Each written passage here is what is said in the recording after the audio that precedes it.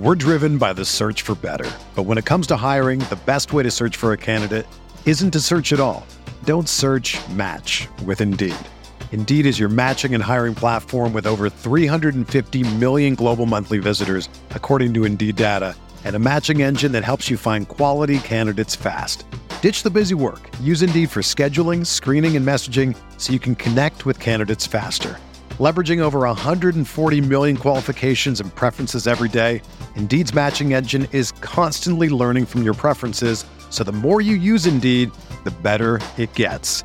Join more than 3.5 million businesses worldwide that use Indeed to hire great talent fast. And listeners of this show will get a $75 sponsored job credit to get your jobs more visibility at Indeed.com/Blue Wire. Just go to Indeed.com/Blue Wire right now and support our show by saying that you heard about Indeed on this podcast. That's Indeed.com/Blue Wire. Terms and conditions apply. Need to hire? You need Indeed.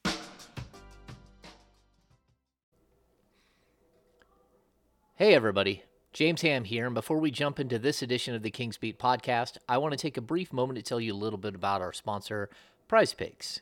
If you want to liven up the way you watch Sacramento Kings games the rest of the season, then Prize Picks is for you. Prize Picks is a daily fantasy game and covers any sport you watch, including the NBA. Now, usually when people think of fantasy games, they think of having to set lineups, salary caps, and competing against hundreds, if not thousands of other players. All for a shot to win just a small slice of a huge pie. But Prize Picks is different. You're not competing with anyone else to win big. It's just you versus the numbers. So how does it work? It's simple. You pick 2 to 6 players and predict if they'll produce more or less than the Prize Picks projections. If your predictions are correct, you can win up to 25 times what you entered. Need more clarification? Here's an example. You could submit an entry for De'Aaron Fox to score more than 27.5 points and Domantas Sabonis to rack up more than 39.5 points, rebounds, and assists combined. Hit on both and you win. Prize Picks is fully operational to residents in over 30 states, including California. And for Kings Beat listeners, Prize Picks is offering special deals for new players. Use the promo code KIngsBeat, all one word, to receive deposit matches up to $100 when you sign up through the link to the Prize Pick location in the show notes. Prize Pick entries can be made in 60 seconds or less, so you can join in on the fun quickly and easily. Plus, Prize Picks is safe and offers fast withdrawals within 24 to 48 hours. Thanks again for tuning into the Kings Beat podcast, and thanks to Prize Picks for sponsoring this episode. Start playing today, and remember to sign up using the promo code KIngsBeat when you do. Now, on to the podcast. He turns, he fires for the win. He's got the bucket at the buzzer. Weber back to Bibby, has the open shot. Ladies and gentlemen, up on those feet, put those hands together. And we'll meet tonight's starting 5 for your Sacramento Kings.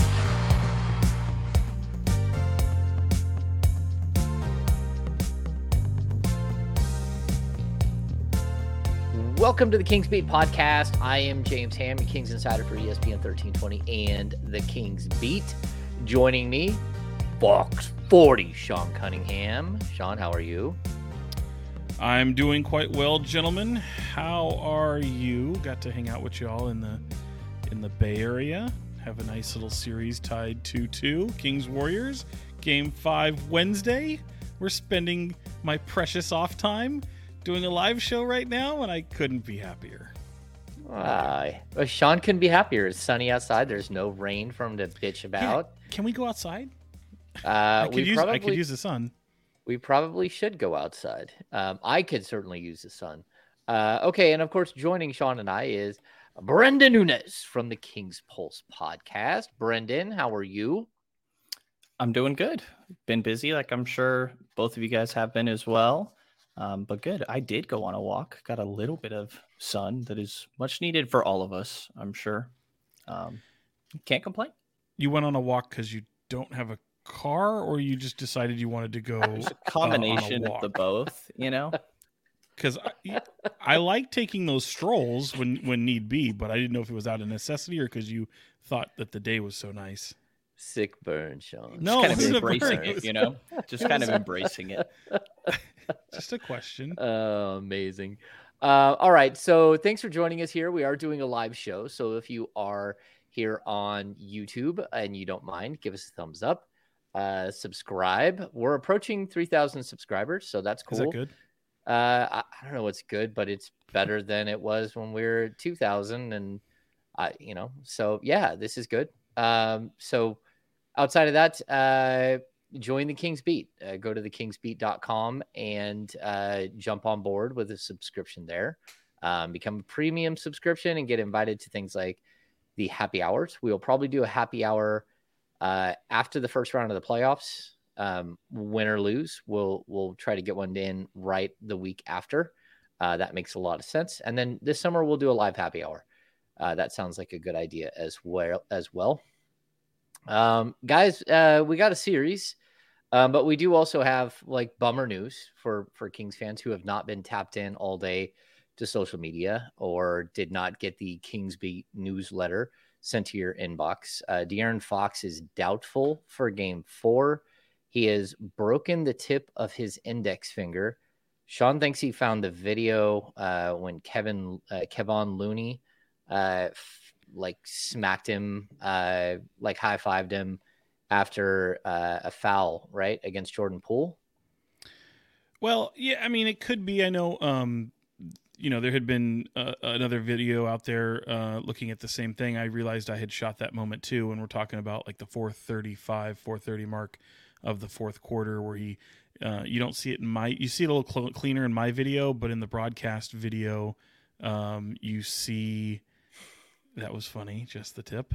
You do see him kind of grab at the finger, but at least in my footage, you don't see him really grab at the finger at any point the rest of the way. And I think, that's encouraging, ? Because certainly it's pain tolerance. Certainly it's adrenaline is going 100 miles an hour at that point. So, he finished out the fourth quarter rather nice. There was that wonky pass that looked like it was going to Harrison, but Monk was also in the area, and so was Domas, and it just went out of bounds. And from my angle, I couldn't tell if it was tipped or just a bad pass, but he did throw that pass primarily with his left hand. So not sure if that played a role there, but yeah, you wouldn't have known it after the game, man. It didn't have any wrapping on it, no tape. Again, a day or two after the fact, you have some discomfort, pain gets a little bit more unmanageable, if you will, and more then, intense. Of course, and of course, swelling. What does swelling look like a day or two later? So, yeah, that's going to be all a part of what the Kings are going to use to decide whether or not De'Aaron can go or not on Wednesday, and it all basically puts the spotlight on practice on Tuesday, whether or not he is able to give it a go or not, and also just on the medical team to put some sort of brace or some sort of concoction on the finger to where it doesn't become a uncomfortability with the shot. If he can contribute, I think he'll give it a go. But certainly we've seen players play with this type of injury, and you've definitely seen him sit as well. So we'll see what the next few days hold. Yeah, I think I kind of went back and watched that moment that it seems like it happened. It's just the first time that you see De'Aaron have any sort of, and to Sean's point, the only time really that you see De'Aaron have any sort of like clenching or looking at his finger or anything. And hardly grazed, at least from what I could tell, by Looney, but, just hit it just right or just the wrong way, I guess. And then from there on, the final 4:30 about, De'Aaron put up 7 points on 2 of 6. Didn't look great, but didn't look bad either. He hit a huge 3 at the very end of that game that I thought was just a crazy shot for him to be able to go down. And it'll be interesting to see how he's able to progress moving forward. Mike Brown's given a lot of credit to this performance staff throughout the course of this year and credited them for a lot of the success, understandably so, but we'll see how this gets handled. And Domas has been playing with a thumb issue all year long, and I guess each of Sacramento Stars only get one good hand. I guess so. I think I'll make the difference with Domas too. First of all, Domas handles the ball, but he's not a primary ball handler, where Fox has to do a lot of things like in movement, dribbling, passing. So I think that's a little different. It's also Domas has an avulsion fracture in his left thumb. It's still there. He's still taped up all the time, although in a lot of games he doesn't tape up anymore. He is still taped up in practice and warm-ups and everything else. And he may still need surgery after the season on his hand. But again, it's his offhand and it's his right hand, which is, I think, why we rarely see Domas go to the right at all at this point in the season. He's just primarily gone to the left because his right hand is still beat up. But either way, we're going to have to see. And I don't like saying, I mean, this is going to be a pain management issue, we think, but it may not be. Like, we don't know the extent of the damage here. And like we see Matthew Dellavedova walking around with a hard cast on with two of his fingers up in the air at all times because he had to have finger surgery on his index finger.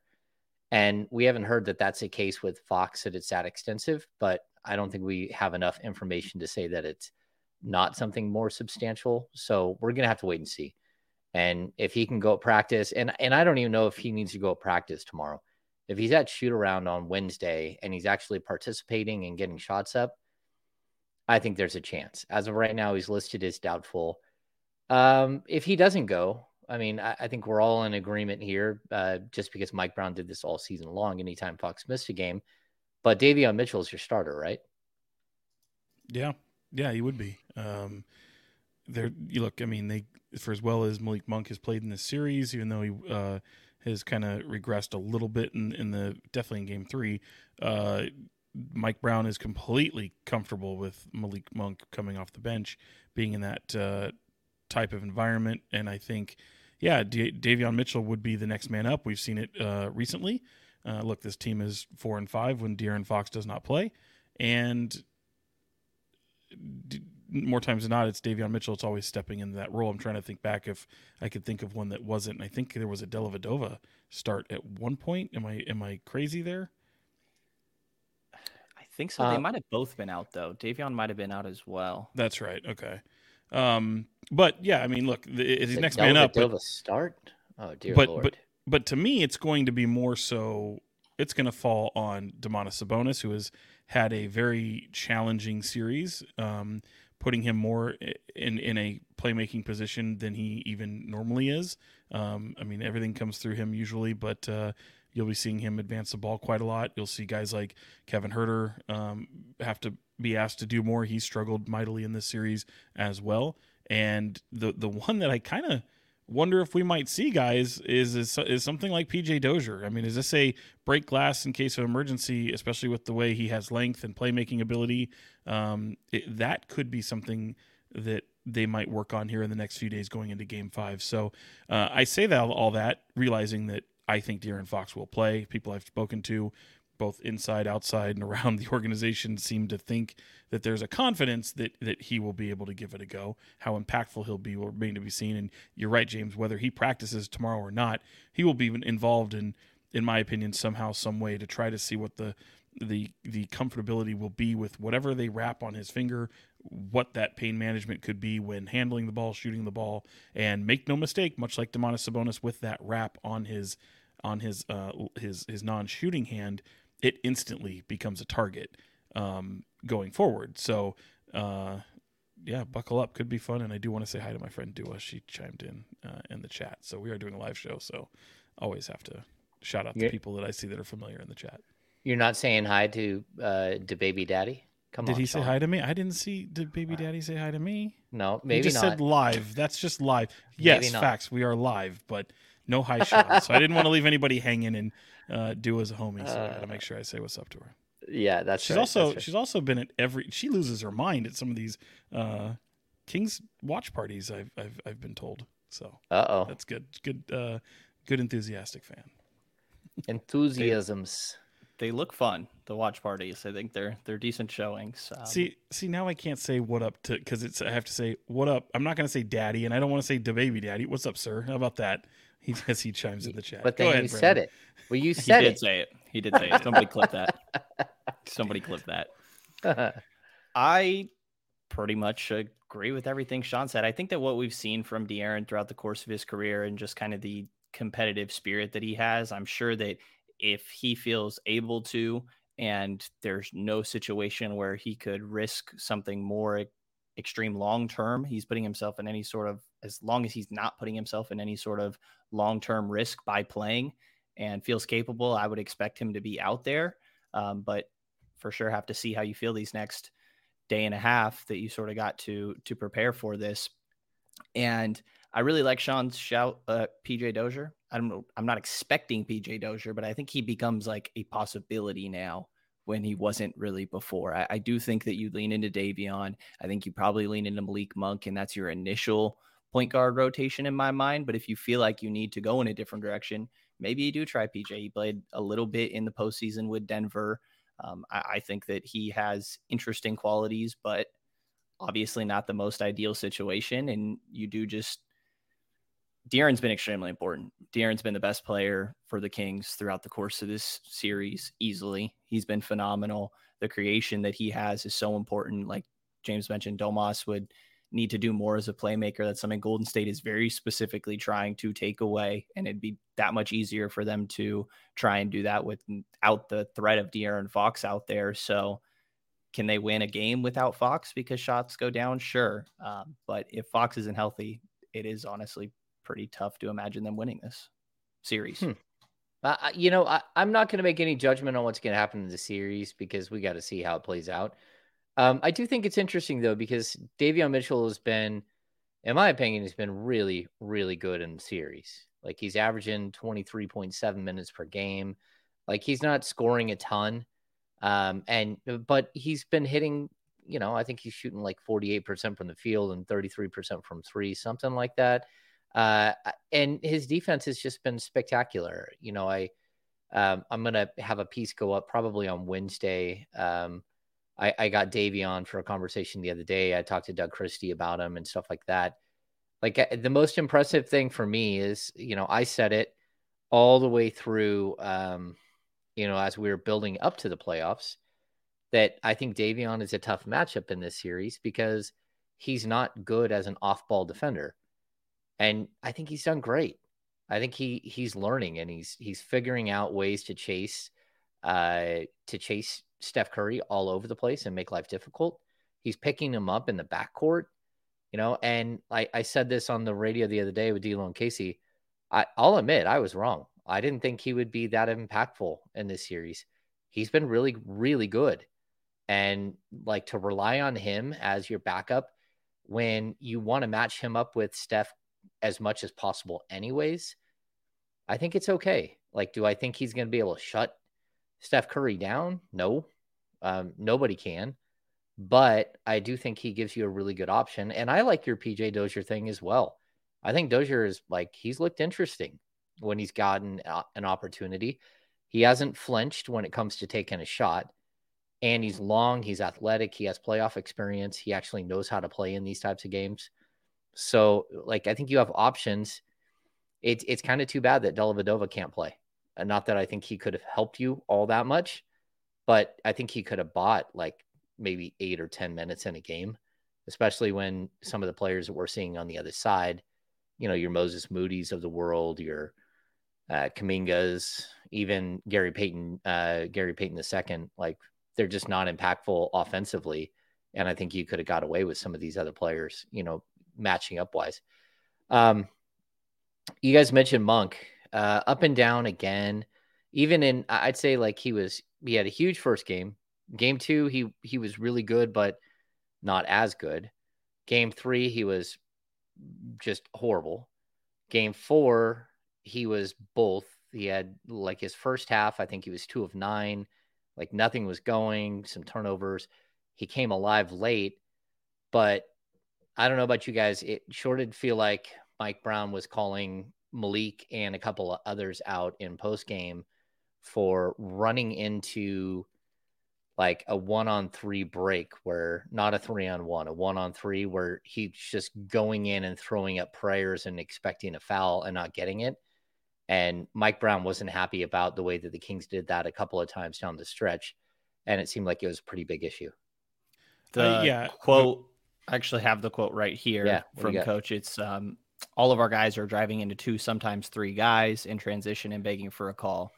Continued, we wasted a ton of possessions in transition, driving, just throwing up some crazy stuff. I think that Malik was the biggest culprit, but I do think that there was a handful of other guys that made the same mistakes, but it did feel like Malik was the guy to do that more often. But I think it's just kind of part of the Malik Monk experience. I feel like he is an extremely bold player, and sometimes it works. Sometimes it doesn't. When it works, it's a highlight. When it doesn't, it's a low light. And it's kind of just part of Malik Monk in my mind. And as Sean says a lot, I think that he's the big X factor, especially if De'Aaron is hindered a little bit by this finger thing going on. And he wasn't great in game 4, but he did enough. Yeah, I mean, he had some moments, man, like that intercepting Jordan Poole pass, like he looked like he was, Deion Sanders going up and grabbing that thing out of the air. I think the poster child for what Mike Brown was talking about was obviously that forced, just trash shot on the other end.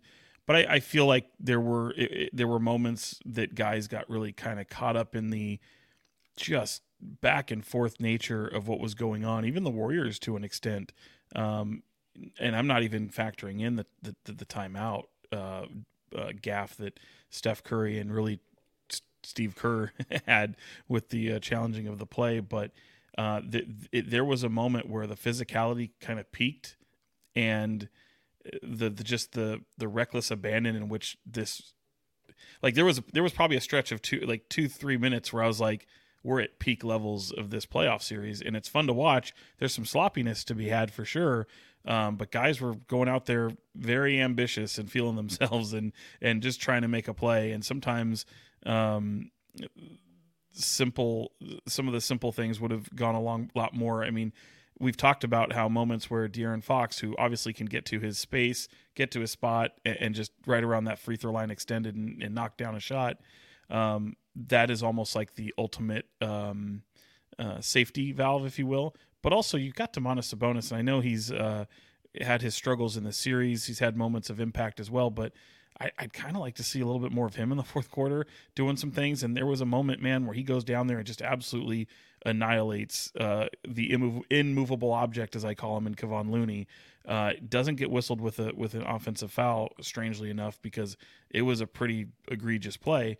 And then then he gets knocked down on the other end, and it's just, those are the moments you want to see him really kind of step up and take advantage without being so bull in the china closet kind of a thing, because he had a hard time against Kevon Looney a lot last night, all throughout this series, obviously, except for maybe game 2 where he got him into some foul trouble, and we obviously saw what happened in that game where Draymond Green has to take over and stomp on Sabonis. But I would kind of like to see them use that safety valve a little bit more, if anything, just to kind of be that more of a calming presence. It doesn't mean you have to slow things down. It doesn't mean you can't go at the breakneck speed that you're going, but you can also recognize that dude is a walking bucket. Yeah, what you need is high percentage buckets. It's the old Zebo thought. Like anytime things are going south and some team has a 6-0 run, the way to stop a 6-0 run is to get to the rim and to feed your big man and have him go score at 70% at the rim. And I don't know what it is, but it just feels like half of the game is being officiated one way. All on the perimeter, it's being officiated with weird touch fouls and like ridiculous things. And then in the paint, it's like they're letting them like take pugil sticks to each other and just beat the living crap out of each other. I mean, but like, how in the world does Sabonis, what did he play? 38 minutes? Yeah, Sabonis, 37 minutes. Sabonis doesn't go to the free throw line once. It's just like, there's no way that there's no foul calls. Like, I know that like he got called for an offensive foul where he bull rushed Looney and pushed him back, and they called the offensive foul. He did the same thing earlier in the game where he got it kind of his head down and was pushing Looney under the basket. Looney almost pulled his shirt over the top of his head like hockey fight. And then when Sabonis shook out of it and went up and scored, he clearly gets smacked on the arm by Wiggins. And I just don't think the officials they have any idea how to like officiate what's happening in the paint between these two like superhuman strength guys. And that really doesn't play to the Kings' hands because they have the highly skilled of the two that averages 19 points a game. And then the other guy, it's a good thing for Sabonis not getting in foul trouble, but like Looney doesn't score at all. And so that's one of those battles where you're looking at it thinking, how in the world can Sabonis average like, what is he, almost 7 free throw attempts per game during the regular season? And he goes through an absolute like, bloody battle in the post and can't get to the free throw line once. I just thought it was really, really odd how the officiating, it's like they don't know how to officiate what's happening there. Does that make sense? To a degree. I mean, look, the officiating has been bad both ways, as we've come to expect. You're having different crews in every single game, so the areas of emphasis that different crews come in with can change. And you're right, James, to a degree with what happens out on the perimeter. You have little touch fouls, whether it be Jordan Poole, Andrew Wiggins, Curry, just moments where it's like if they put a body on Fox, like Fox was really doing a really nice job drawing fouls. Some of them I even question. And then what goes down low, you're right, is like just jousting. I mean, it's they're almost beating each other with baseball bats. Like, what is happening? But how does that change? As someone told me the other day, he's like, "Oh, you haven't seen Scott Foster yet in this series, so maybe buckle up for Game 5." I don't know. I hate to make so much about the officials as we tend to do, but it does rear its head and become a storyline within the series, within a playoff series. And I think for the most part in this series, they have let them play. They have let a lot of physicality go, which is why if people were doubting that playoff games don't take any different role than they do in comparison to a regular season game. I mean, just look at this series. You're seeing it. You're seeing a team like the Kings who can't score as high as they normally do. Although last night was a 126-125 affair. Kings looked so much better than they looked in Game 3. They responded better to the physicality. They didn't take the bait. It was fun. Draymond Green comes back, coming off the bench. Certainly playing a factor, gets a tech right in the first few minutes. And, I imagine that's going to kind of segue into our Keegan Murray discussion, but I've liked the composure of the Kings all throughout the series, not taking the bait. You do see Fox kind of chirp back at him. You've seen Malik Monk really chirp back at him. Malik Monk is going to keep talking all game long. It was interesting to see Fox kind of show that side of him as well, really sticking up for what happened with Keegan Murray. And look, Draymond Green and De'Aaron Fox are pretty close, in terms of likability and guys that have respect for one another. And I'll admit I was trying to bait him because I was trying to find out before listening to Draymond's podcast what that whole moment was going to be about, and what he thought about there. And he didn't want any part of it. And good for De'Aaron for not going there. I asked him if he was having fun with even just the back and forth, and he didn't like the word fun. He says he wouldn't describe it as fun. He just, almost talked about it as being unnecessary. You don't really see Fox talk a ton of trash like you did in that moment. And it was, for me, it was fun to see because it was definitely an entertaining moment. I really like to see that from De'Aaron, actually. I thought that he was standing up for his guy. And it did kind of strike me that after the Draymond Sabonis incident, the whole stomp / grab, that nobody on the Kings really went up to Draymond, kind of made me think of the Chimezie Metu situation from a couple of years ago where he gets thrown off the rim by Valanciunas. Like nobody goes up to Valanciunas, I like that when this happened with Keegan and he gets poked in the face because he's being aggressive, by the way, which like to Sean's point, I'm sure we'll get to, but gets poked in the face and their back and forth is fun. I like that De'Aaron is standing up for, at least from my perspective. I like De'Aaron standing up for his guys for sure. Yeah, I'll say this. The Sabonis Draymond Green thing was very specific where the play shifted to the other end so quickly. that everyone was chasing the ball and not really watching what was happening.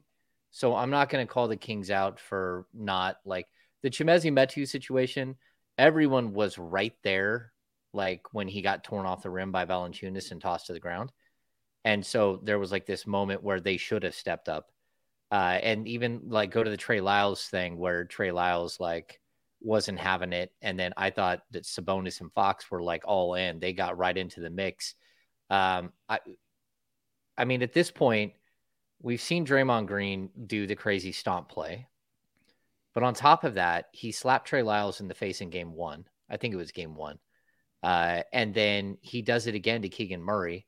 Like, I don't have any problems with Fox stepping up. Someone needs to step up. And for that matter, the officials need to step up. Like, those are hands to the head plays that are reviewable, and they're good for flagrant fouls or technicals. And it's happened like this is the second time. And I'm not even talking about like him jumping off of somebody. Like these are things that shouldn't happen in a game. And I know people don't want to call, like, they get a little leery with the whole dirty play thing. Like I think Draymond Green thinks he's dirty. He doesn't care. Like if he doesn't think he's a dirty player, I don't like he's dirty. Same thing with Dylan Brooks. Dylan Brooks knows he's dirty. Like, and a lot of those guys, they own that. Like that's who they are. That's a function of how they play. They play with an edge, and I'm glad Fox got in his face. I see some of the commenters here in the chat are saying some things that they think that De'Aaron called him. Go ahead, James. Which is funny. Draymond. Okay, Fox called Draymond a hoe-ass. Huh. That's a good one. There you go, Tyler. And then what was the other one? They said. I think I missed that one. Where was Look, it? while you're looking for it, it's like there's a moment where we talked about it in the last podcast because of the suspension of Draymond. Like there can come an exhaustion of what he does, and certainly I was kind of alluding to that and what you see from teammates and coaches and the way they respond to him and look at him and roll their eyes. And even when you're asked about it, it's like, well, that's Draymond. And Steve Kerr points out, it's like, but our team feeds off it. Ramona Shelburne wrote a great piece in ESPN today about how that suspension could have very well saved the Warriors season. If you look at its entirety, sure, they've evened up the series. They've held on to home court, but there's a response, after what you've seen in game 1 and game 2. They had their backs against the wall, and I don't think they had to play from a moment of desperation at any time this series or in the season. And they did so in game 3 and made the Kings look like a completely different team out there.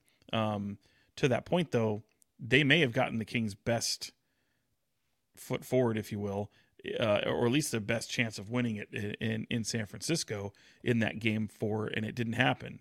Now in game 5, I still don't think that the Kings truly have their backs against the wall, even if Fox doesn't play, because by virtue of a 3-game series and it's being on your home court, you have to come out and play that way, but we still don't know what that looks like for Sacramento. My point being, too, with Fox or with Draymond Green is you really love it if it's on your team. If he's on your team, sure, you might have some people roll your eyes and sigh and go, okay, here it goes again. But the proof is in the pudding. He fuels the Golden State Warriors. And it could be getting to the point of exhaustion. I think clearly it has for some people, some fans even. But make no mistake, it works. It works. If you need it, he's even bigger than a hockey goon because he is a all-star caliber player with tremendous defense, playmaking, rebounding ability, and he gets in the heads of the opponent. That's why I've said before in previous podcasts, like, who is that for the Kings? It's undeniable that the Kings were in the heads of some Warriors players through 2 games of the series, but 2 games does not make a series. So here we are going into game 5, and I'm telling you, man, it's a lot of Kings fans would be singing a different tune if Draymond Green was on their team wearing purple and black. The energy just of Chase Center even surrounding Draymond, like, clearly stands out. He checks into the game, comes off the bench and checks into the game, which gives him his own moment for the crowd to kind of react to that. And then he had a great first quarter, really. I mean, he, in his 6.5 minutes, 6 points, an assist, 2 rebounds, a steal in there. he had a great game all around. Like, how many guys in the league are guarding Domantas Sabonis and then at one point getting assigned to De'Aaron Fox later in the game? Like, you can count on one hand probably the amount of guys in the league that can do that. And I didn't think that Draymond was amazing on De'Aaron, but it's important to show the same way it's important to show Steph different looks. It's important for the Warriors to show De'Aaron different looks. And Draymond has his antics that are part of him, but he was very impactful in this game. And him and Looney deserve a lot of the credit for Domas being slowed down on the offensive end. I totally agree, especially with the Domas stuff. Like, Domas needs to be better, but it's not like a lack of trying. Like, the biggest issue that I had with Domas in the last game, clearly his assist numbers bounced back up, and that's very specific. It's because players hit shots, and the first 3 games they didn't hit shots, and in the last game they did, and so his assist numbers were back up. But it took him until the mid-second quarter to get a rebound, and I just thought that was crazy. I mean, this is a guy that we've seen almost get a double-double in the first quarter multiple times this season, and he was able to rattle off like 4 rebounds right in a row, but they need him to be like a dominating force on the rebounding side if he's not scoring. And he's got to figure out other ways to score. He's got to sit there, and I expect him. We saw him at practice on Saturday, and he was shooting a bunch of mid-range jump shots. I expect to see a lot more of that. And I have this question, like, why is it that Looney is allowed to stand in the key? Like, I'm watching the whole entire time, and it sure does look like an illegal defense the entire time. Like, he's standing in the key, sagged off of Sabonis the whole time, and he's not within an arm's reach of Sabonis. So how is that allowed? Because that's kind of how they've slowed the entire Kings offense, by just basically running one guy with his zone standing in the middle like a bumper in the middle of the key. I mean, have you guys noticed that when you're watching the game, or am I crazy? I mean, Sabonis gets away with a lot of that too. Neither one of them really clears the key like you're supposed to. I think oftentimes an official will, during a dead ball situation, go up to each player and say, hey, I'm giving you some leeway in the key. You need to make sure you're aware of it. I'm a little surprised I don't think it's been called at all, right? No. In the entire series, I don't think it has. So yeah, it might be a little bit, but I just don't think it's been. I think for everything that the officials have to look at within a playoff series and physicality, that's probably just low on the list. Yeah, I'd be calling it out if I were Mike Brown. James would be that guy. No, I would call it out. I mean, that's what this whole thing where they're saying Sabonis is using the ball as a weapon, and all of a sudden Sabonis isn't using the ball to push off anymore, and like he's having a tough time. Like, there are all of these things that are like, it's gamesmanship, but you got to step up your gamesmanship here. Like, if you're really thinking about it, like, you want to run your DHO, they can't run a pick and roll because Looney's just standing in the key the whole time. He's not even stepping up and defending. And I mean, I get it to a certain extent because Sabonis isn't shooting from the perimeter, but still, like, you gotta make some sort of adjustments there. Talking about adjustments, Keegan Murray. Like, he has his breakout game. He looks like Keegan Murray. And like, we're still waiting for Kevin Huerter to have that game. And even to a certain extent, Harrison Barnes has had hit and miss. But what did you guys make of Keegan? Because from my point of view, he just moved faster. He just figured out the speed and the pace of what was happening, the physicality that was happening, and says, okay, if I'm going to do this, I just have to go harder. Like, I've got to be more aggressive, more physical. I've got to run faster. And sure enough, he gets wide open because of that and starts hitting shots left and right, and was totally impactful in game 4. He was looking for it. I mean, he looked for his opportunities early. I mean, even before Draymond Green checked into the game, he came ready to go. And I even asking him after the game, like, I wondered how much it helped just to see the ball go through the net, because I wasn't going to buy into that. I felt like he came in and wanted to play with force. I felt like he put himself in position to rebound better. Felt like this might be scoffed at, but I actually felt he was playing some pretty solid defense through the first half of that game. And yeah, it was everything you wanted from Keegan Murray, even probably exceeding some expectations the way he was playing off ball. And I just felt like Keegan Murray entered the chat finally, and it's good to see. Can it roll over? I'm curious to see what Golden State does differently, if they even try to game plan for any action with him, or if they just chalk it up to that's one game and we'll continue to do what we do. Post game, he accredited a lot of it to just being aggressive. He said that he felt like the Warriors didn't really change anything and that he was just being more aggressive. I do think that games 2 and 3 to me were crazy physical, and games 1 and 4 still had a level of physicality that's like above what you would see in the regular season. But I thought 2 and 3 were on another level, and 4 maybe not quite as much. And even that being said, he did adjust to what that physicality was in those games. And I think that helped. Being aggressive, searching after his own shot is important. He looks comfortable out there. And I honestly, after it being 3 games in a row where you really couldn't even keep him on the floor, kind of got to the point where it was like, I don't know if we're going to get anything from Keegan in this series, and felt okay with that. But he made the adjustment mid-series, and to do it on the road, I think is really impressive and makes me even more optimistic for what he might be able to do back at their home court. But we're going to have to see if he can emerge here. That would be a really big thing for right now for this team, and also just the long-term development of Keegan individually. Yeah, and I'm going to see. You said you didn't think Game 4 was as physical. I think Game 1 and Game 2, the Kings were the more physical team. Game 3, the Warriors were the more physical team. Game 4 was like a bloodbath. It just didn't look that way because both teams were basically punching each other the entire time. So I think the physicality level was still there, but it was from both sides. There wasn't one team that was more physically dominant than the other, which is why I think we had a 126-125 game. I thought at one point it was the most physical it's been all series, particularly in that fourth quarter, which, by the way, like, you can look at the third quarter, and I think Kings ran into some problems there. Certainly when you look back at the totality of the game. But one of the most impressive things in that game to me was the way they started the fourth in the wake of that, going on that 7-0 run. And I think that just really set a tone with the fight that the Kings were going to show. And they really stepped up to the physicality. Really, it just comes down to some, mental mistakes and some awful turnovers and things down the stretch. But just I from the physicality standpoint, that just really stands out to me. I can't wait to, when this is in the rear view in July, when we're bored, I want to go back and watch this series again in its totality, literally one after the other, like it's a reality, not even a reality TV series, but like a just binge watch prestige drama and binge watch. Yeah, I mean, it's you're seeing some really high level basketball, and even when it's ugly, man, like it is so goddamn entertaining. And I won't go as far as to say it reminds you of the early 2000s or 90s when the NBA was officiated in a more physical fashion.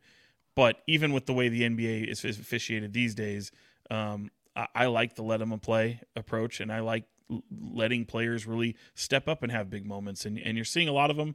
There's been moments that come at the expense of Kings, but if you're just a regular NBA fan and you're just watching it, I think it's easly, by leaps and bounds, the most entertaining series we've seen in this playoffs so far. And I think when it's all said and done, even with the NBA Finals, with the exception of possible few matchups that can happen, I think it'll absolutely be the most entertaining series of the entire playoffs. Yeah, I totally agree. Let's hit on a couple of things that people are mentioning. The last 2-minute report, I don't know if you guys looked at it. Draymond Green fouled De'Aaron Fox with 37 seconds left on a reach-in. He knocked the ball away from Fox and hit his arm, and it went to Barnes, and I think Barnes missed a 3. He went long. It was the same location that he had for the game-winning attempt that also sailed long. And there's several moments that happen in that fourth quarter, James, where you've got Barnes inbounding, much like he did in the final play, and then he gets the ball to shoot the ball. You've got Draymond Green all over Fox, and it wasn't until that final possession that they brought the double team. And as Green says on his podcast, he's like, even post game, he's like, I'm not going to let them ISO.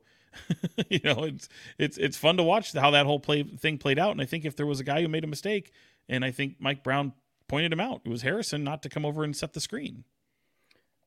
Yeah, like the final play, like I just look at it, was a really good shot. Yeah, it was. And Fox has done it throughout the last couple of years. Like, remember, he's the guy who set up Chimezie Metu for the wide open, for the three in the corner against Dallas, right? He's the one who threw the bomb to Harrison Barnes for the shot. Like, he has a way of instilling confidence in his teammates by hitting him in rhythm for the perfect shot in the perfect moment down the stretch. Harrison just missed a shot. And I think no one feels worse about it than Harrison at all. Like, he doesn't know what to say in that moment. And this series and that shot probably meant more to Harrison Barnes than any other player in the building. Like, people who might think that he doesn't care, or that he's, he comes off as, that he's a senator. Like, for him to bring up the 2016 situation, you have that quote pulled up, Brennan? Because that there was a quote, and it has so much depth and so many layers to it. That guy wanted that ball to go in so bad, and to beat the Warriors and to go up 3-1 and shut those guys up. I mean, and for him to come up short was just a reminder of what happened in 2016 when he had a really bad series. He just fell apart in the final 3 games of the finals, struggled defending LeBron James, and then was basically just run out of town in Golden State. He was blamed for a series loss that Draymond Green literally got thrown out of and got a technical, his 7th technical foul, and got suspended for a game. But it was all Harrison Barnes' fault in a 7-game series that they didn't win. And he was unceremoniously replaced by Kevin Durant. So, again, no one has more that they want. No one wanted that shot to go in and to go up 3-1 on the Warriors than Harrison Barnes. And I thought it was a good look. I think that you take that shot at the end of the game. Both teams played really sloppy down the stretch of that game. Like, Golden State with obviously calling a timeout when they didn't have it. The shot that Curry missed I don't remember before or after that, because Malik hits the free throw, De'Aaron hits the 3, they're down 1. Curry has a really easy shot, kind of push shot floater near the rim that he totally misses. And then the Kings get that chance to win it. Like, it was a messy game on both sides coming down the stretch.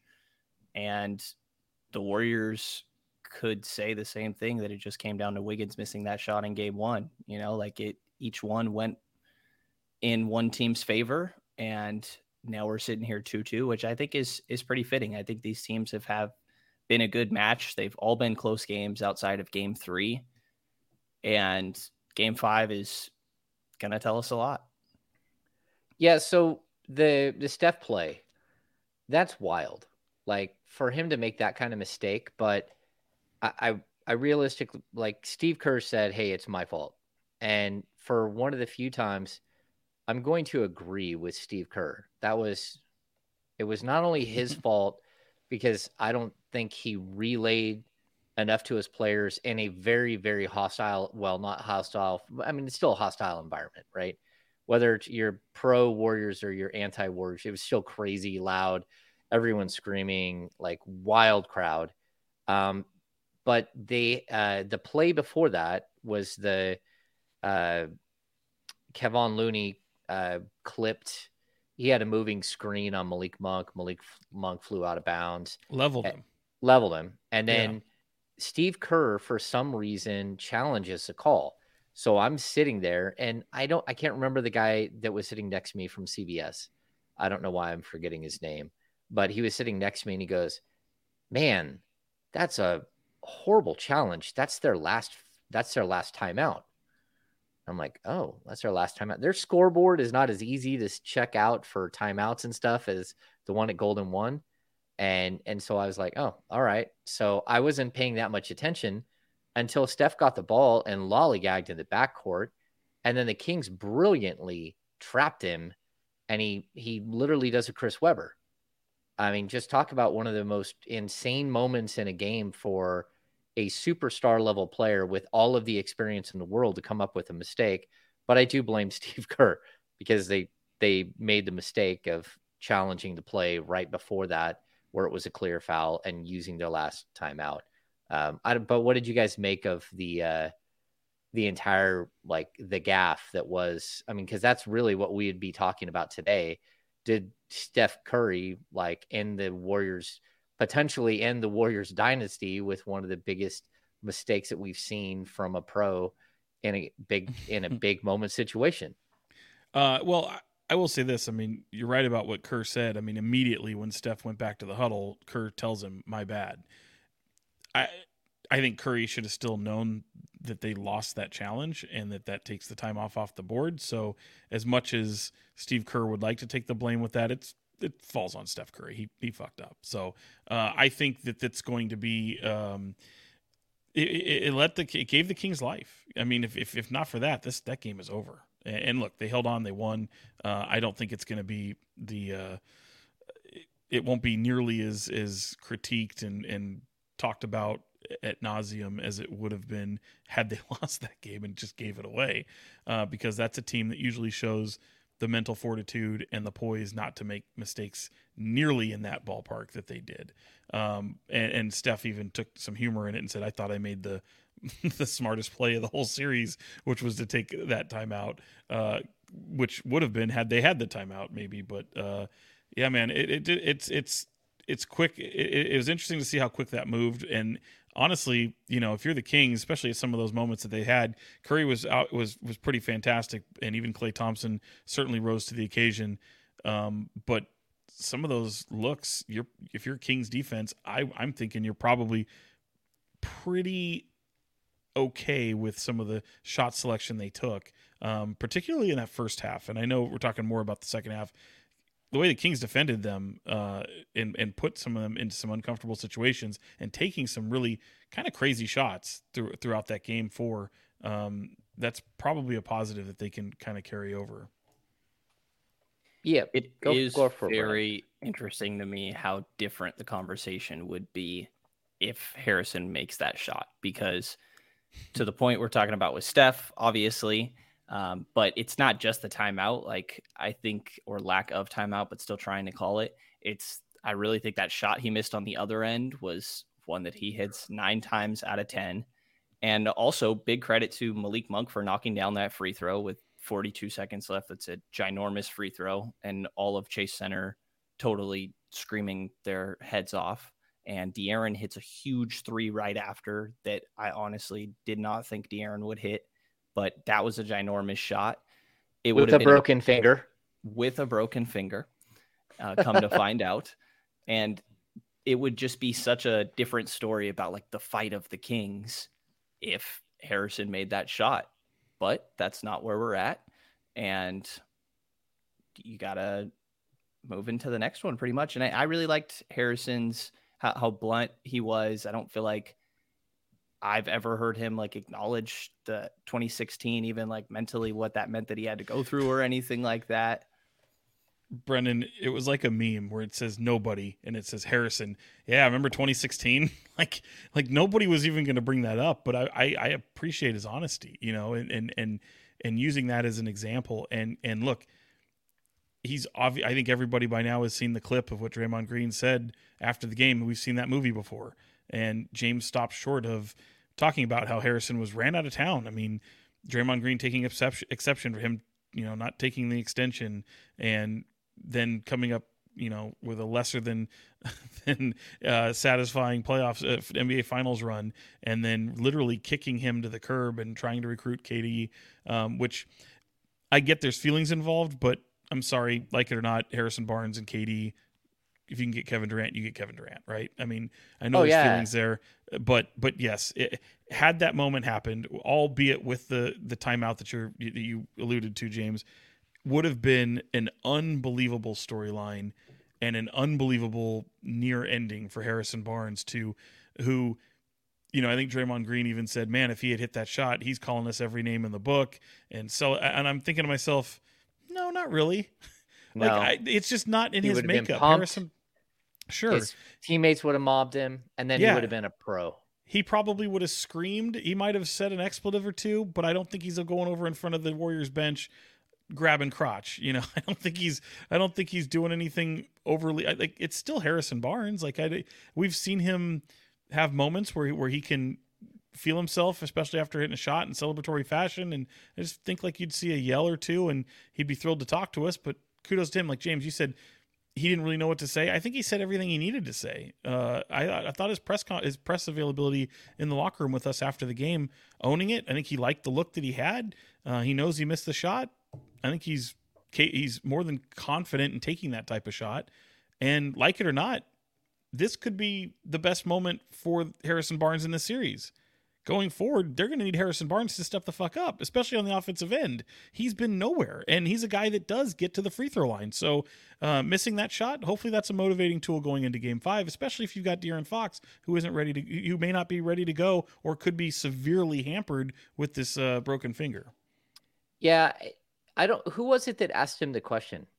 Because I kind of felt like that had something to do with his answer about the 2013. He was asked, you miss a shot like that, you know, how hard is it to shake off? And he set him up brilliantly. He says, with, you know, your experience, I imagine you miss a shot like that, it's not necessarily hard to shake that one off and move forward to the next game.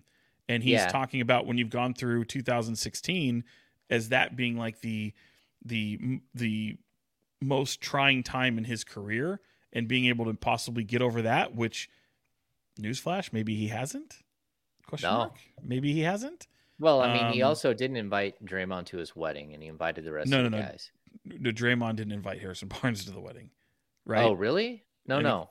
I think it's Harrison not inviting No, I Draymond. think Harrison Barnes didn't invite. He invited Steph and Clay and everyone else. He did not invite Draymond to the wedding. Yeah. Which, I mean, can be hard.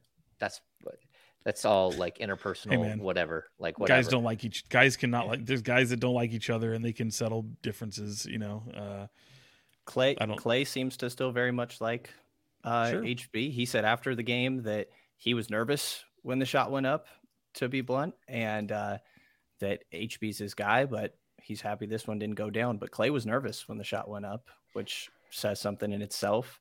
It was a good look. Like, I think you take that and just wide open. Results. Heck yeah, you take that. Like that was a perfect executed play at the end of the game. People were like, "Oh, Fox should have forced a shot," or like, no.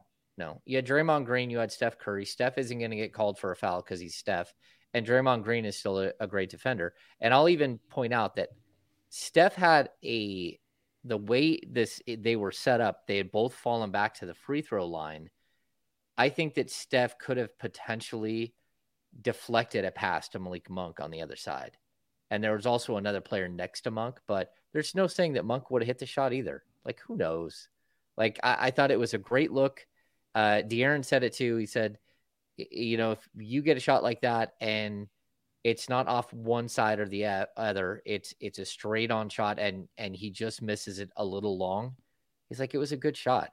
It just was a little long. And, you know, like if you really break it down a little long on that, it's probably like an inch or two off. And that would have been a totally different outcome and a totally like spectacular into a very, very competitive game and set the Kings up for, you know, what would happen next. So I wondered if they were trying to take a quicker shot. You got Sabonis down low there. Obviously he's kind of taken out of the equation with the personnel on the floor. But oftentimes we see these teams, because it's not just the Kings, it's a 1-point game and they're settling for 3.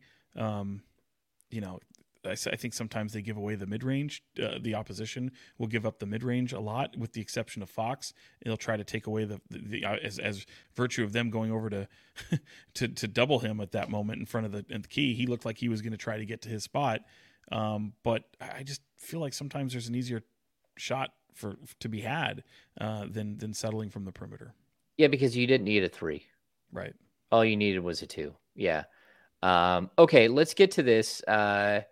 And I'm just watching my internet like be weird all of a sudden. So I'm going to throw it to you guys quickly, and hopefully if I disappear for a second, that's what it is.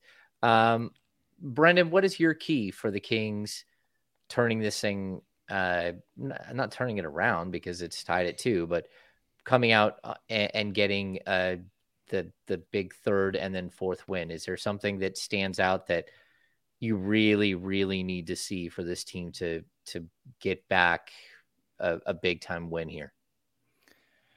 I think that a lot of it has to do with the possession battle. I feel like that's been a really big story in this series, and that goes back to the physicality and pace that Mike Brown and the coaching staff have been emphasizing so much. Like, if you're playing physical, you're going to get more turnovers. It's going to lead to an increased pace where both these teams are extremely efficient.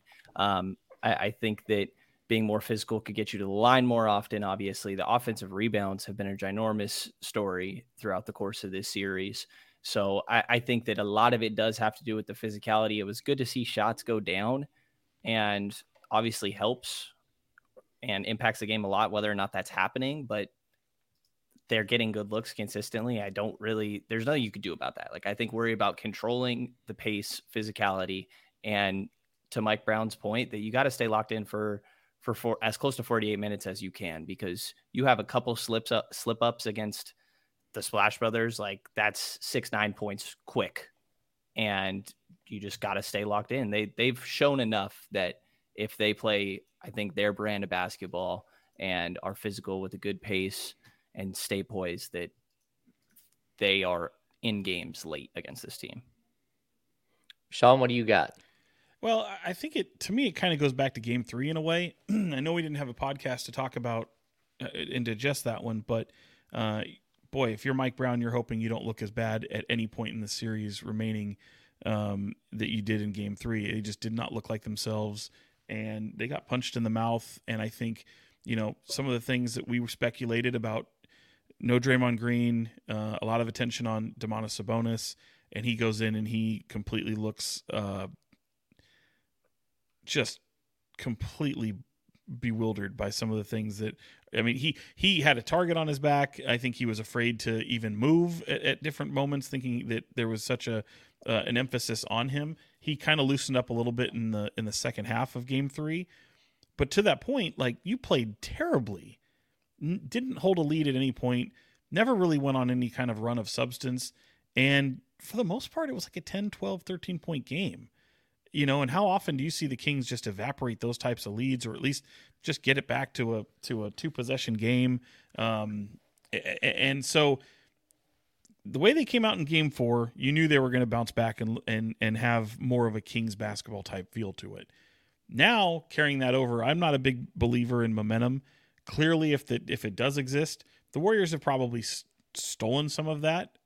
But all that's really happened, and I hate to be cliche and use adages, but the road team has not won in this series.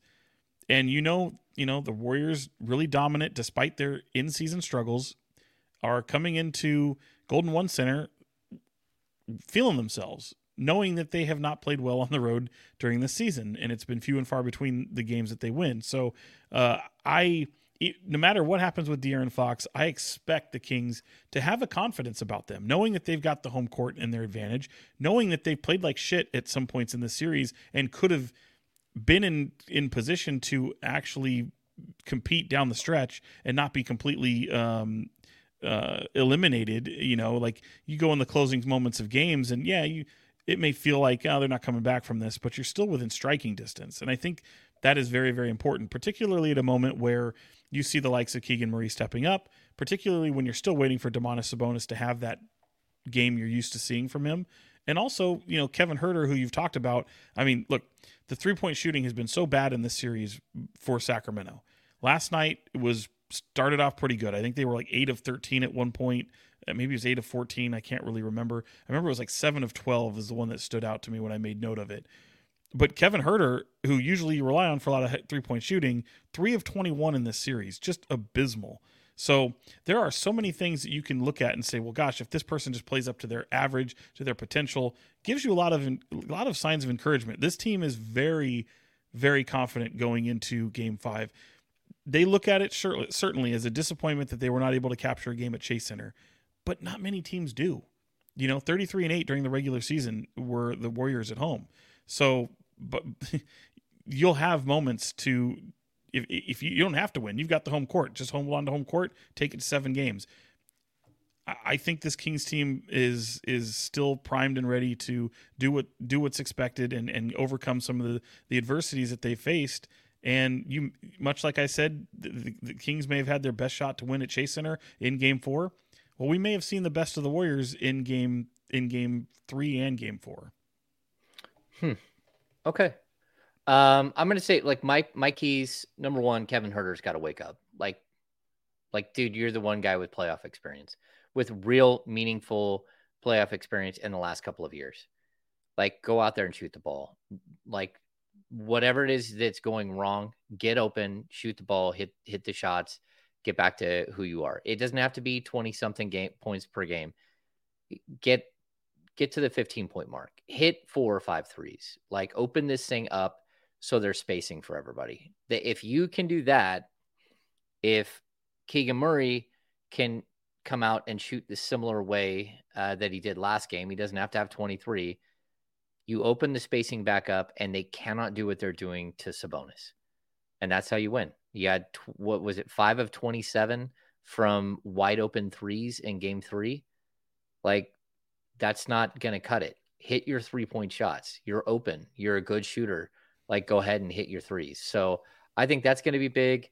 I also, like, just for Sabonis' sake, I want to see a game where it's called like pretty straight up and they can't keep their big men on the floor and they have to do something to adjust because Draymond and Looney are in foul trouble. We saw it in Sacramento a little bit, and I think we'll see it again at least once in these home games that are coming up. So yeah, that would be my 2 biggest keys. I think they played excellent on Sunday. The fact that we had 19 lead changes and 10 ties is absolutely crazy. That was a hell of a basketball game. So great. It was a hell of a basketball game, and you missed by an inch at the end. Like, if not, this is like a 3-1 series, and Kings fans are losing their mind and just going crazy, and this thing could be over on Wednesday. So I don't think people. James, yep. What happened in Game 1? I don't know. Steph Curry had a shot. I think it was. Wiggins had a shot. Wiggins from the had corner. a shot. Yeah, man. It wasn't a game winner, but it No. was like it would have put them up with 10 seconds or 15 seconds left. Wasn't Curry's like to tie the game? He had a shot to tie the game. So, yeah, man. Like it's the same thing that happened to them. Now it's happened to you, and you're 2-2. This is like Game 1 again. So yeah. No, I totally agree. So I would say Kings fans bring it because this by is the gonna way, be fun. they brought it too. I mean, there was a lot of Kings fans down there. I don't know that nearly enough people talked about it. I probably should have. Game 3 was not very many Kings fans there. Game 4, noticeably different. It's particularly around the building outside, particularly in the end zones. There was a lot of Kings fans in that building. And we had the fight right on Game 3. The Kings fan. Oh, there was a Warriors fight in Game 4 too. Oh, I missed that. Yeah, there's some ugliness. So, this is sports. Calm down, y'all. It's sports. Calm down, y'all. Yeah. Okay, let's get to the business of basketball. That wasn't very convincing. Do it the again. business of basketball. That's we go. Better. How do they respond? Like, what do you feel? Not like this is a back up against the wall moment for the Kings, I think, especially if Fox can't go. Like, where are you guys at with this? Do you, like, Sean, you kind of mentioned it there that you think, it's going back home and you hold court and you're okay. But can you recover from the 2 straight losses to the champs, who are looking more and more like the champs every game, although the Kings are right with them? They played well in their home court. Every game is a new day, new story, new chapter. I don't believe in momentum in a playoff series, and certainly they haven't done anything to where the Kings should absolutely wilt and think that they don't have an advantage in this series. I think that anybody who does is spending more time looking into what the history of the Warriors is, and certainly that's still a championship caliber team. And I'm a guy who chose the Warriors to win in 7, and I still think it'll happen that way. But the table is set perfectly for the Kings. Make no mistake. Even with the injury to Fox, you've got the home court advantage. That Warriors team does not play well on the road, but you have to recognize the moment ahead of you. And even though your backs aren't against the wall, you need to treat it that way. And I think if anyone thought game 1 and 2 were loud at Golden One Center, Man, game 5, that's going to be incredible. Potential game 7. Okay, Brennan, what do you got?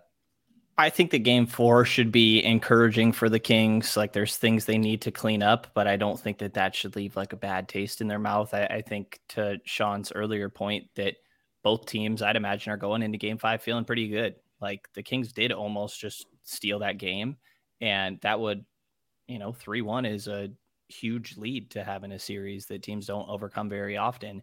And you were right there within reach of being able to do that. So I think both should come in pretty confident. And I think that's going to make for an interesting atmosphere. And I will say, if De'Aaron's limited, I'm not counting out the possibility of Davion Mitchell really stepping up. I think that, to your guys' points early in the pod, that like Davion has been really, really good.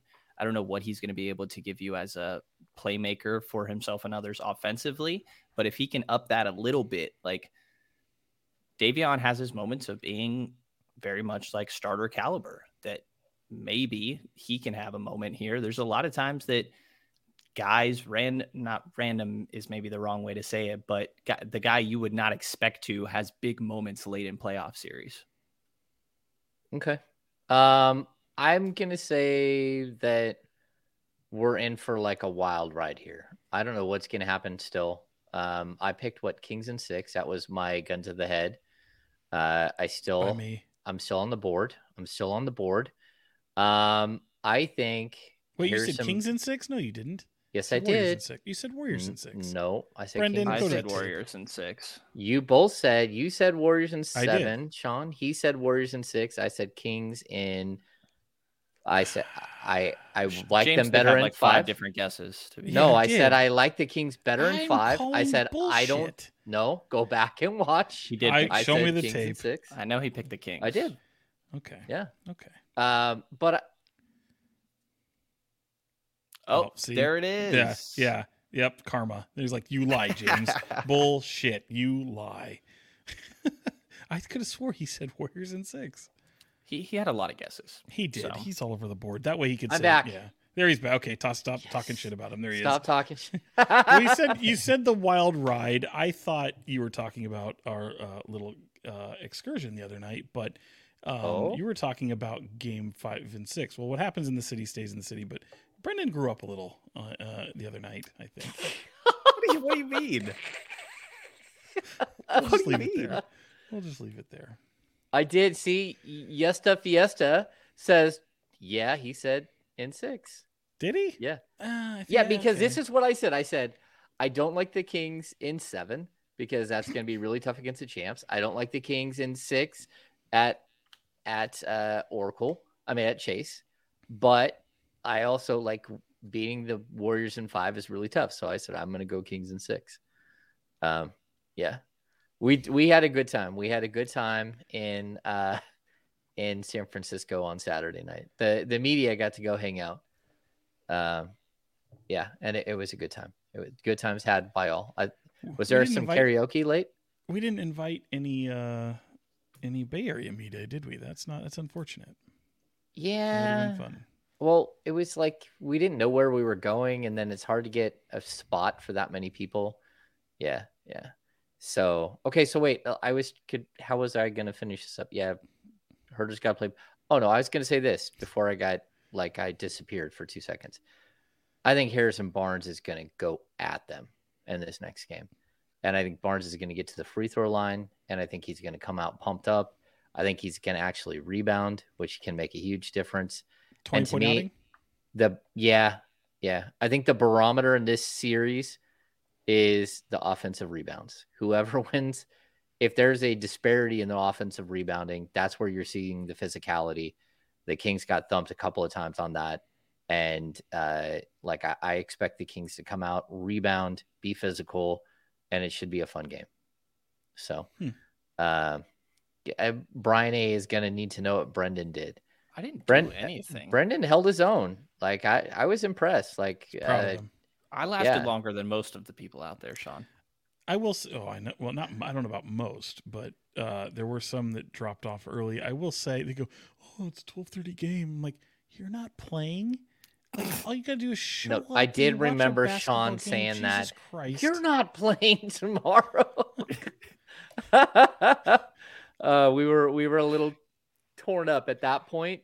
The funniest part was that we were all Oh, doing are we this talking with about it? Are we going to talk no, about well, it? no, Oh, I'm okay. just saying the All right. funniest part is that we're doing this when there's a 12:30 tip the next day, meaning we're there at what 10.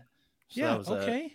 no, You're in I bed don't. by I don't 3, care. bro. I don't care. But that's where it was just an added part of it. Drink some water. You'll be fine. We man. were all roaming the streets. There was 4 stops. The last stop for me was the Careful. karaoke bar, but we ended I will up say, at like a rooftop bar at one point. The first place I thought was Bartlett Lane. That was cool. Then we went to Foley's. Hall. I think we're saying too Bartlett much. Hall. That's what it was. But the food was fine. The drinks were good. Foley's was okay. And then a 60s rock band showed up. That's where you can see the picture of the Sacramento media that I put out. And we had a good turnout. Like most Brian, of us. I am never an enabler.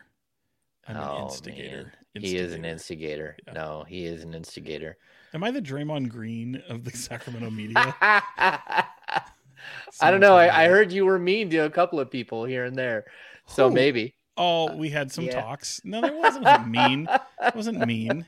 We had an outstanding mean kids moment earlier in the day, which we're not going to repeat what happened. In chat. Yeah, in group chat. Oh, no, there was something that happened before that I think, Sean, I don't know if you heard about, but yeah, there was like a drive-by yelling moment.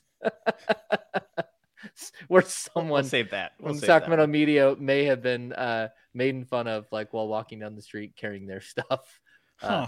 Yeah, we had a good time. So, and if you're out and you're drinking responsibly, you're not driving, and all you have to do is just Ubered. go back to your hotel room and crash, and your buddy buys you a drink, you should probably drink it. I agree. Yeah, I'm not doing a shot at 1 o'clock in the morning after. I bought 9 tequila shots. I think you see, Sean was that not guy. For me. Just so I bought for everyone. I was very generous, and there ended up being a guy who was celebrating his birthday. He was at one of these places, and he had to drink someone's shot, and I was not happy about that. But he had a good birthday. Good for him. I got stuck with a couple of tabs there throughout the night.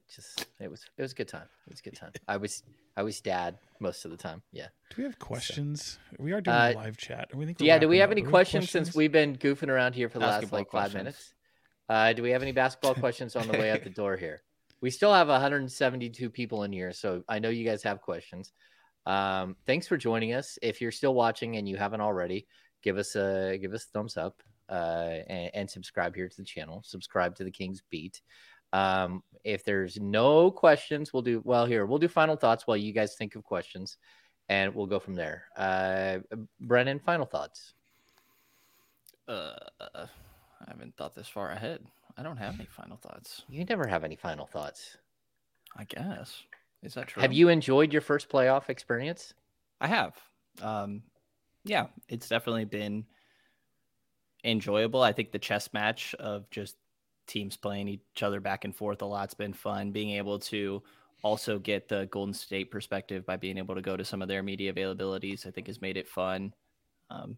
It's definitely been a good time. And Golden 1 is a lot louder than Chase Center. Chase Center was a lot better at Game 4 than Game 3. I thought Game 3, I was like kind of surprised. It's not bad. It's certainly not a bad environment, but I think Golden 1 is just on another level. Game 4 was a lot better for Chase. The atmosphere, Game 5 and potentially Game 7 is going to be ridiculous. I think so. Sean, final thoughts? I don't really have any other than this is clearly the most entertaining playoff series. I find myself bored watching some of the other playoff series, and this one just really is the most captivating. And to answer somebody, I'd have to scroll up, but they asked percentage that Fox plays. I don't even want to put a percentage on it. I just think he's going to play. I don't think you've seen the last of him in the series. Whether he plays Game 5, maybe it's a 50-50 thing, but I don't think you've seen the last of him in the series. And I think he'll try to give it a go. But again, I want to pause on that and make sure that people realize, like, the next 2 days with swelling, pain tolerance, all that kind of stuff, they're going to be crucial. And it may, we'll know more in those. But right now, and people I've talked to, I think there's a strong confidence that he will go. And it's not like this team doesn't have an idea of how to treat a finger injury. They've been dealing with them all season long, whether it's Sabonis or Keegan Murray or the Dellavedova situation. Like, they've got a treatment regiment for this, and they've already hit it, and they've done a great job of keeping their players healthy. Like, I know Fox is going to want to play. It's going to be whether he's going to be a detriment to the team, whether he will turn the ball over 6 times and make mistakes and not be as impactful. I think that's where he won't play. We'll go to Die Hard Fred. No one is getting a Judas tattoo. I'm not sure even what would a Judas tattoo look like outside of like Judas Priest. Again? I can't remember that. They were calling Brendan Judas anytime he goes against. I clipped Tyrese crossing Sabonis earlier this year, and people weren't happy with me. It started calling me Judas anytime it's a non-Kings favored tweet. And then Brendan had to look up who Judas was, and he realized Die Hard Fred is not a fan of objective journalism. First of all, there's Brendan. We have to explain a lot to Brendan. I can't imagine why Judas would be any different. Die Hard or Kevin Fernandez asked about, will Draymond get booed like no one in the history of the NBA Golden One? Yeah, and I would expect the treatment of every time he touches the ball, just like Domantas Sabonis had. I think that's definitely in the cards for Game 5. But that will also be the difference between Kings fans and Warriors fans. Kings fans will keep it up at the same volume the entire time, where I think we saw it wane with Warriors fans. They wanted to hate Sabonis, but I don't think they did. It wasn't convincing. They faded hard. Sydney Dean, do you think Metu plays in this series? I say no. James, do you know what movie? I don't think so. That would be White Men Can't Jump, which Brendan has not seen. Oh, right. You haven't seen White Men Can't Jump? I have not. Does that one hold up? I haven't seen it in a long time. What do you mean? Oh, yeah, absolutely. It's fantastic. All right. It's also clear that that Wesley Snipes has no idea what he's doing with a basketball, but it still holds up.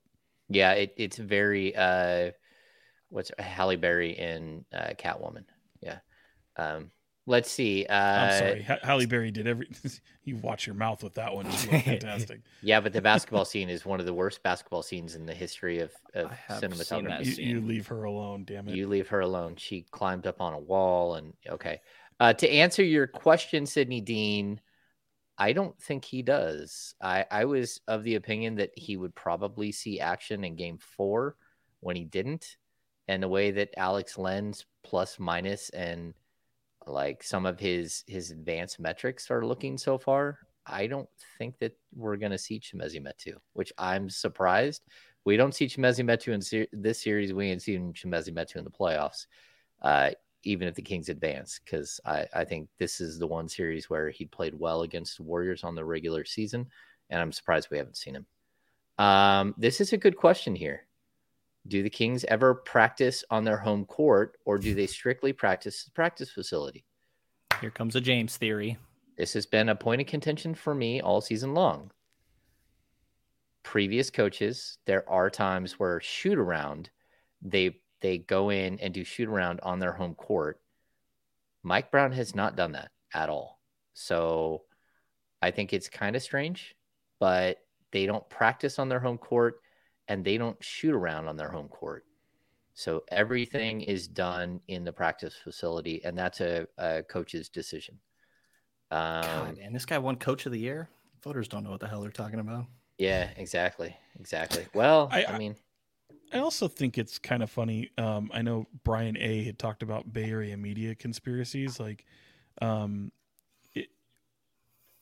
don't know which ones are. I mean, look, I pointed out on the radio earlier today that, like, and I know I wasn't the only one to draw this conclusion, but it's like, that like Shams Charania, who broke the story, it is represented by the same agency as De'Aaron Fox, Clutch. It's LeBron's agency, I always say LeBron's agency, but Rich Paul's agency. But it's still a legitimate fracture in the finger, like, conspiracy theory or not, like I don't think if the like the bone is still broken, guys. Like I don't know what people are alluding to when it comes to conspiracy theory. So if it's a conspiracy theory that you're casting shadow of the doubt that he's going to play, well, certainly. I mean, yeah, maybe De'Aaron already has it made up in his mind that he's going to play. Why not leave the shadow of the doubt that he may not going into Game 5? But guess what? That's the Golden State Warriors.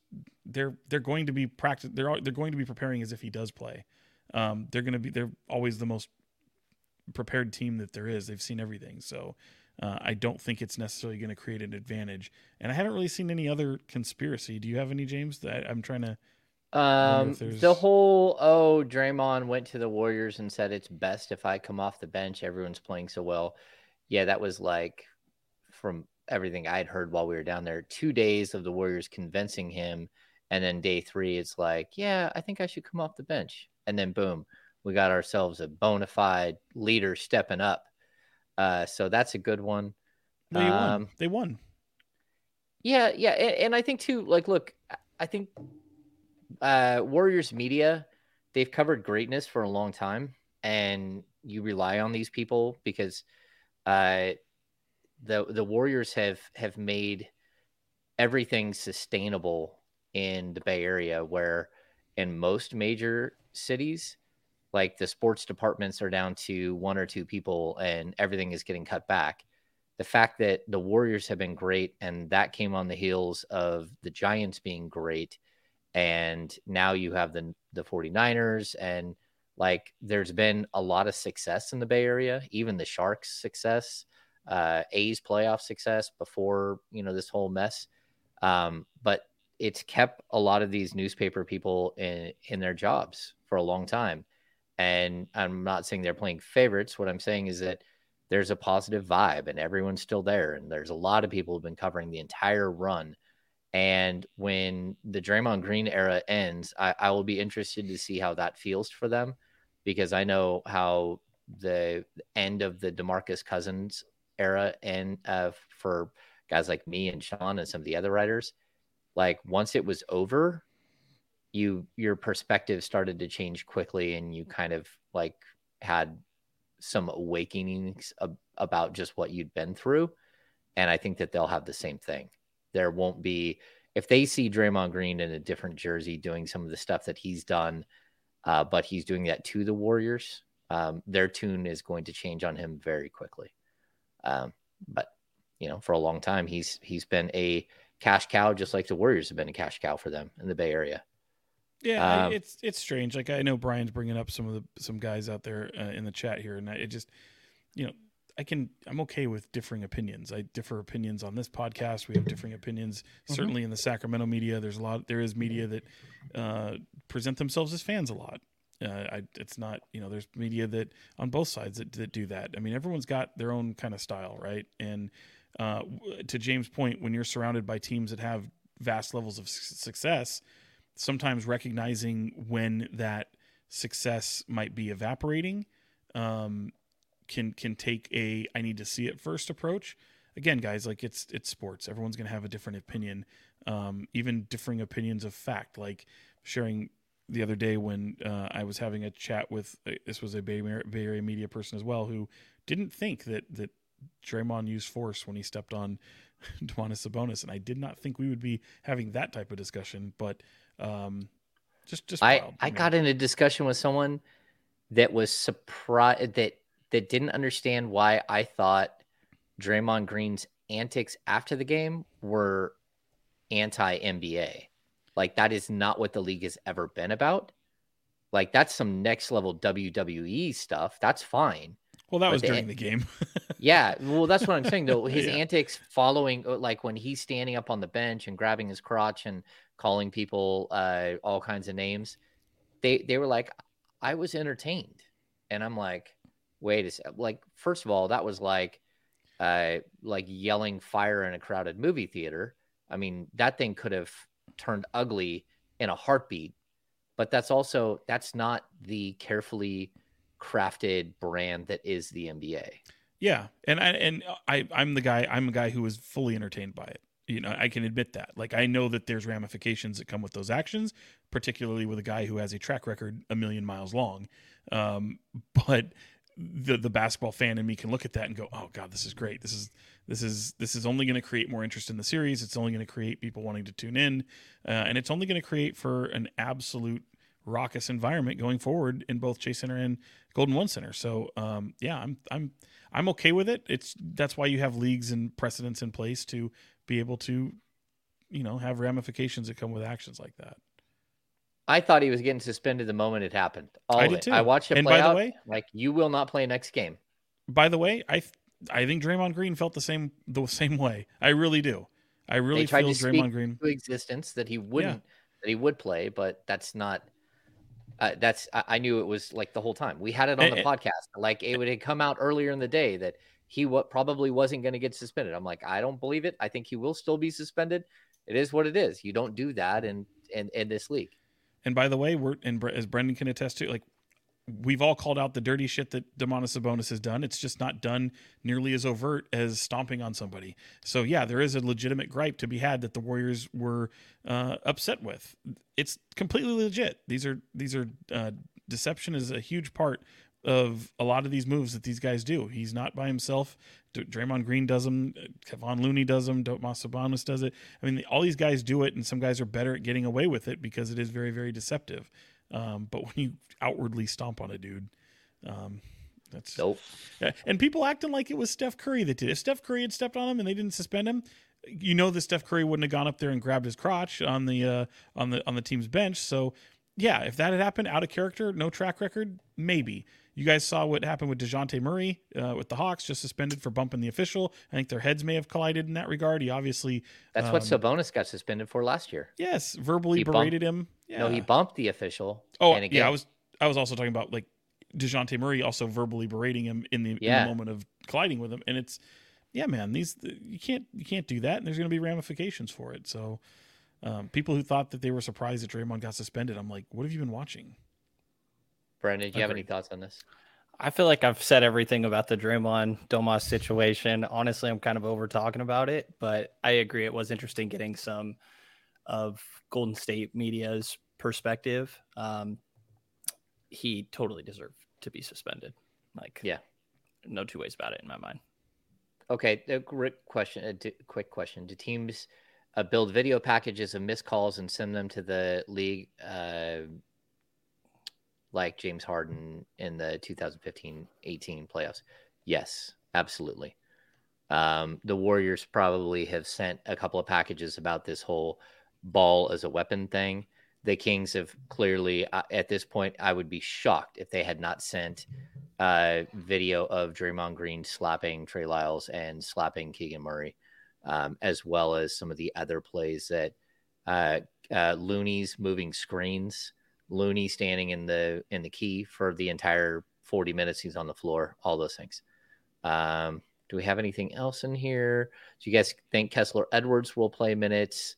I don't think so. I think that I mean, if he does, he played seconds. Yeah. Seconds last game. Yeah. I mean, I think Terrence Davis is going to get a shot, especially if Fox is out, to be like an offensive weapon. So that makes sense. Let's see. I don't think Tim Kawakami has ever been anything but, like, he's a guy who hates people. Brian in the chat here, like, I have a lot of respect for Tim. He's a guy who blocks everybody. But I don't think he acts like a fan. He's a journalist. He has been. Yeah, he is an award-winning journalist. Very critical of all things sports.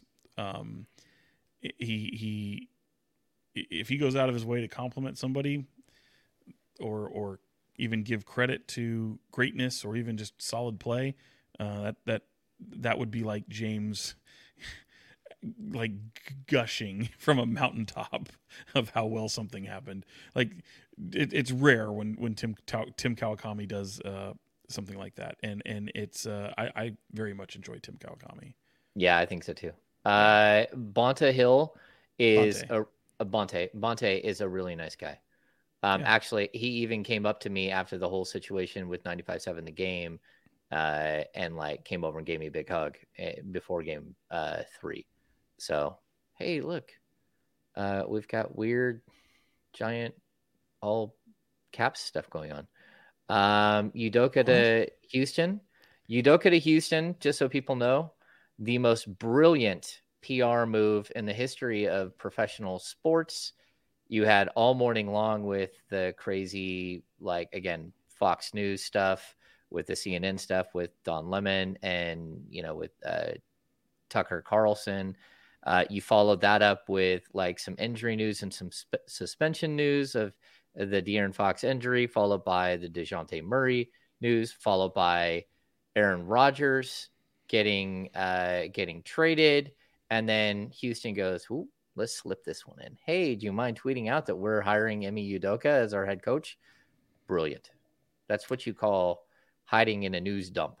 Yeah, but James, you still have to have the press conference. Okay. When do you think that takes place? I don't. Yeah. Game 1 of the NBA Finals is my guess. Yeah, well, they might sneak it in like during the Kings Warriors game on Wednesday night. Yeah. So anyway. I like that I have, friends like he covers the Hawks out there. But they call Ime Udoka Mr. Steal Your Girl, and that was made me laugh. Oof. I'm here for the humor. Wow.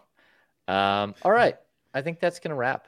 That's gonna be a wrap. I don't think we have anything else to answer here. Some good stuff. I don't know Grant Cohen. I'm not going to comment on him. I do know his dad. I had met his dad, right? Yeah. Yeah. He was at playoff series forever. Lowell Cohen. Yeah. Yeah. So, and I've had a great time going down and hanging out with Bay Area media, whether I love everything that I read coming out of there or not. It's a really good group of people that we've spent a lot of time with over the last couple of years, especially Sean and I going down and cover Warriors playoffs and going on the road. So lots of love for a lot of people down there. And it's always a good time to go down there and cover a game. All right. We already did final thoughts, right? What's that? Someone's joking about it being Keon Ellis time, but just going to point out they are ineligible. They are ineligible because they are two ways. That being two-way Keon contracts. And Mimi. Yeah, definitely. They are not allowed to play. Good job. Yep. Thoughts on officiating? It's really tough. And we've been there. I want to make this point really quick too. I think one of the toughest things is the Kings are learning that every playoff game, the intensity is different. The way the game plays is different. All of that stuff, the way the timeouts are, the way, the exposure is, everything. The other thing that's really different is the game is called completely different from one game to the next. Even though you're playing the exact same team, you have a completely different staff reffing the game every single night. And that also takes its own understanding. It's very different.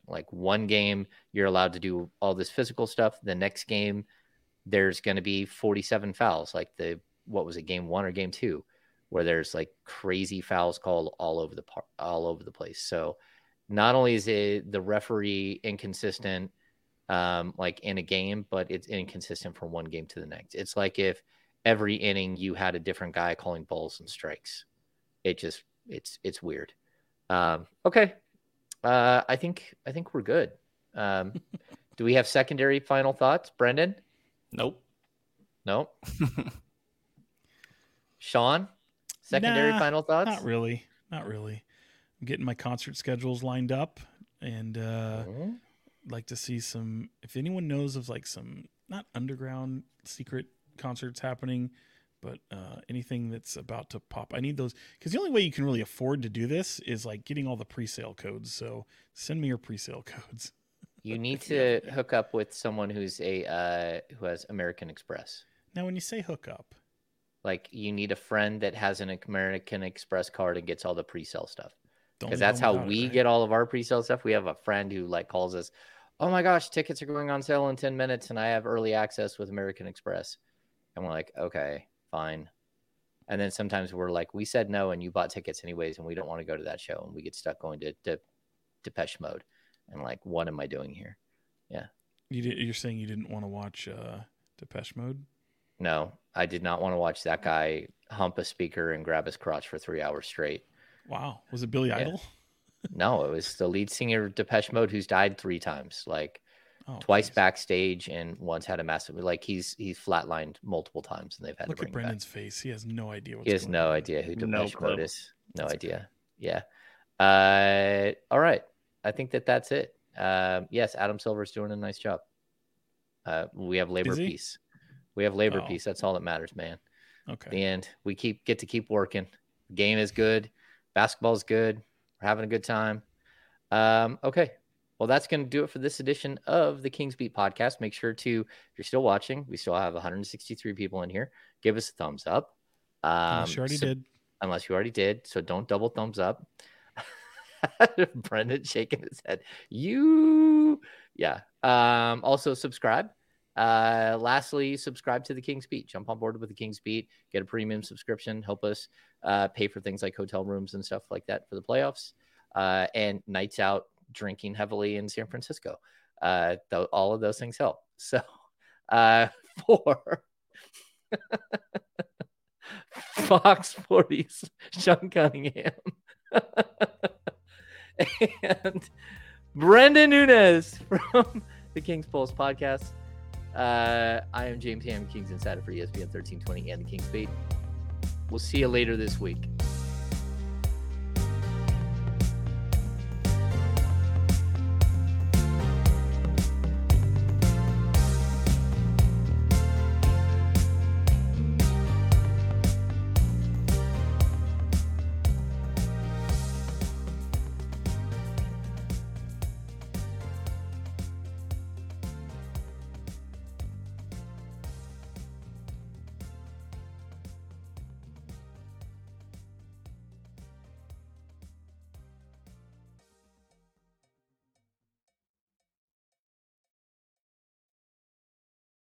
Everyone is talking about magnesium. It's all you hear about. But why? What do we know about magnesium?